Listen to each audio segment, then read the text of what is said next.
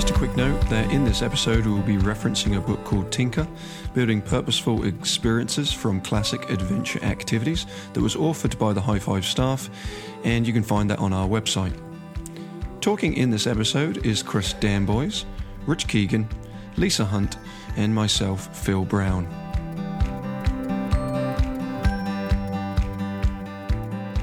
Any facilitation tips or advice you've had over the years that you disagree with or struggle with?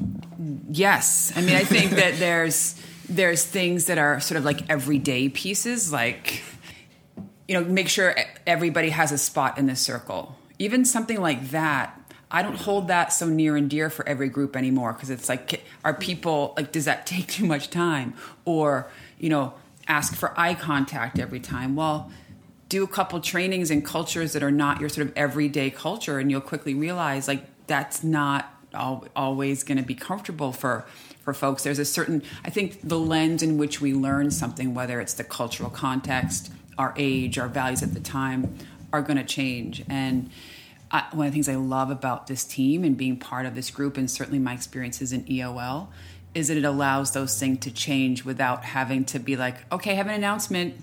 I'm no longer being really super adamant about eye contact or hearing from everybody in the group. It's sort of like those things can just change and shift. And certainly on the macro level, my concept of a quality program design and a sequence and progression has changed.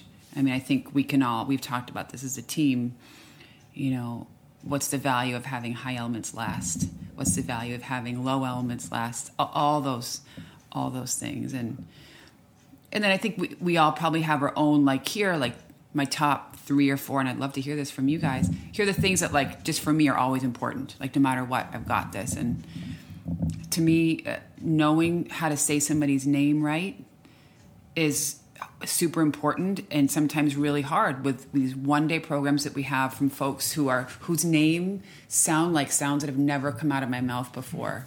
Yeah. So something like, I remember being in the same line of the sequencing piece. I remember when I first started, we had when I did Outdoor Red, there would have been like 10 activities that all staff learned, and you had an hour, and you were going to go through this 10 no matter what. Like, it wasn't really, classic ones that, I think that have come back and forth into people's repertoire as something like a helium hoop or a helium stick. That was something that everyone got taught. Of your first 10, that seems a little crazy, but I see value in it now because of knowing what the outcomes are, rather than thinking you had to put it every time. But in the order piece, I always was like, name games or something had to come first. And I've got into the habit of doing activities without ever saying names, and just getting everyone relaxed, like whatever that might be, that there doesn't have to be an icebreaker or a name. You could do names much later if you have multiple day programs, and that being beneficial. And then also creating stuff like group norms, full value contracts, us not us lists. I do them now if I have a multi-day program, maybe in the middle of the week, when stuff starts to present itself and we need to evaluate, rather than it being, it's almost like you have to creating rules before you even know if the group, they might already do all that stuff. So creating norms for stuff that there's not even there. So I think sequencing for me is, that I've sort of changed and moved away from.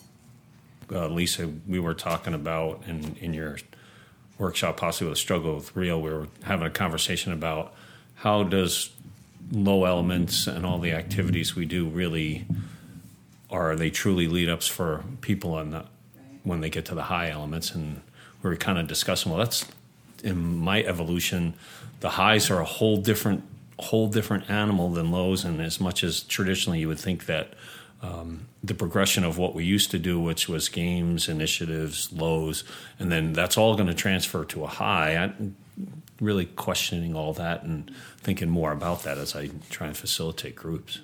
So for me, the biggest change is often, this could occur both either in training where you're trying to get content across, or team and development where you're trying to support some sort of group goals around whatever the work they're trying to work on.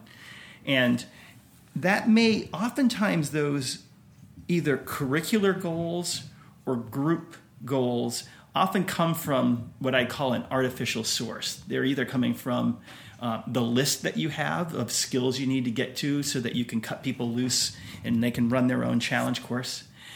Or it could come from a singular manager who has ideas about what he wants his team to look like. And then what you're presented with when you actually show up with the real people on the ground, either ready to learn those skills or that team ready to take on whatever group task they may have, is that they may present with other needs. And being okay with going, I know this manager wants X to occur, but they're not there yet. Or that's really not the problem. Right. The problem is something different that's being presented in that way. And likewise with the curricular goals around training, they may say we want to do X, Y, and Z, but there's no way, given their skill level, we'll be able to get through X and Y, but Z, the zip wire is not a reality today. It wouldn't serve them well for me to cut short what was there, what we've been working on, only to cram in another thing that they're not going to be able to absorb. So for me, this notion of, I remember early on in my career getting information about what a training was and what I needed to go deliver, whether it was custom or an open enrollment way, or what the team manager of a particular group I was working with was saying was going on, and then I would see something different. I remember early on, I would go with what I was told to do or what I thought I should do, rather than feeling the group out and knowing that my assessment skills are actually sometimes, in most cases, much more astute than the people who are in the mix, so to speak. I think that's the thread of all of this, is that we're better at being able to figure out what the needs are in the moment and change it. It's like, do I tie this knot here or do I tie that knot there? It's not a black and white, you have to tie this knot in this scenario. It's, well, look at what you've got around you. Are you leaning up against something like a dangle duo? Would the carabiner being removed and making a retrace be probably better?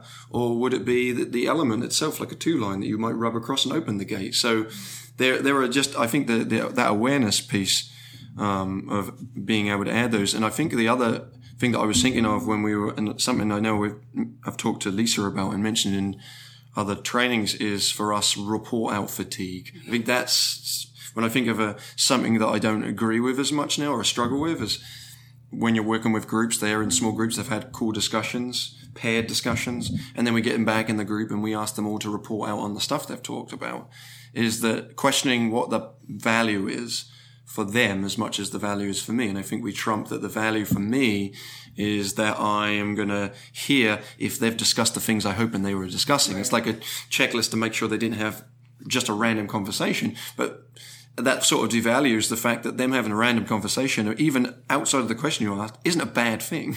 Like, you're creating this environment where people can talk and have a conversation. Can I just add one more thing to that? Is that,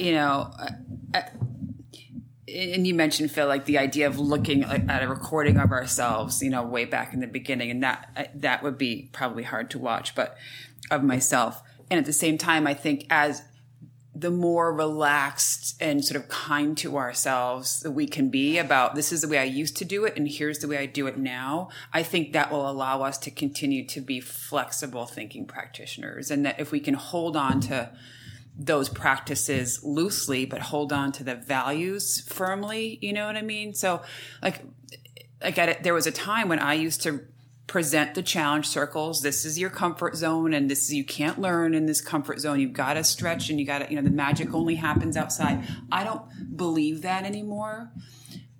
And I understand why I did when I did. And so I think that I have to be careful not to be like, God, I can't believe I used to teach that way, because that then slows down my growth. You know what I mean? So I think probably at the time frame, at your level of development, you needed a framework in order to think about that.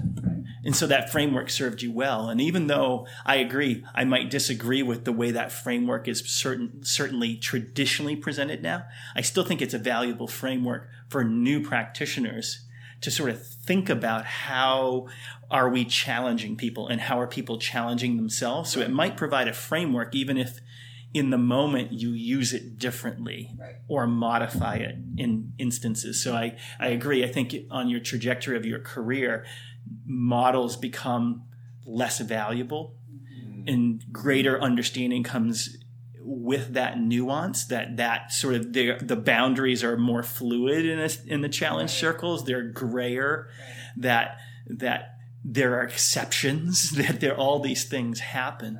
But if you were to just present a new practitioner with everything gray and everything's an exception, they would have no framework in order to work within. So there's just value in different settings. So that was my thought coming off that. I gotta go. You're really good at this. Yeah. Thank you, everyone. I've really, I've enjoyed it. It's been fun. Bye-bye. That's all, folks. Training to know.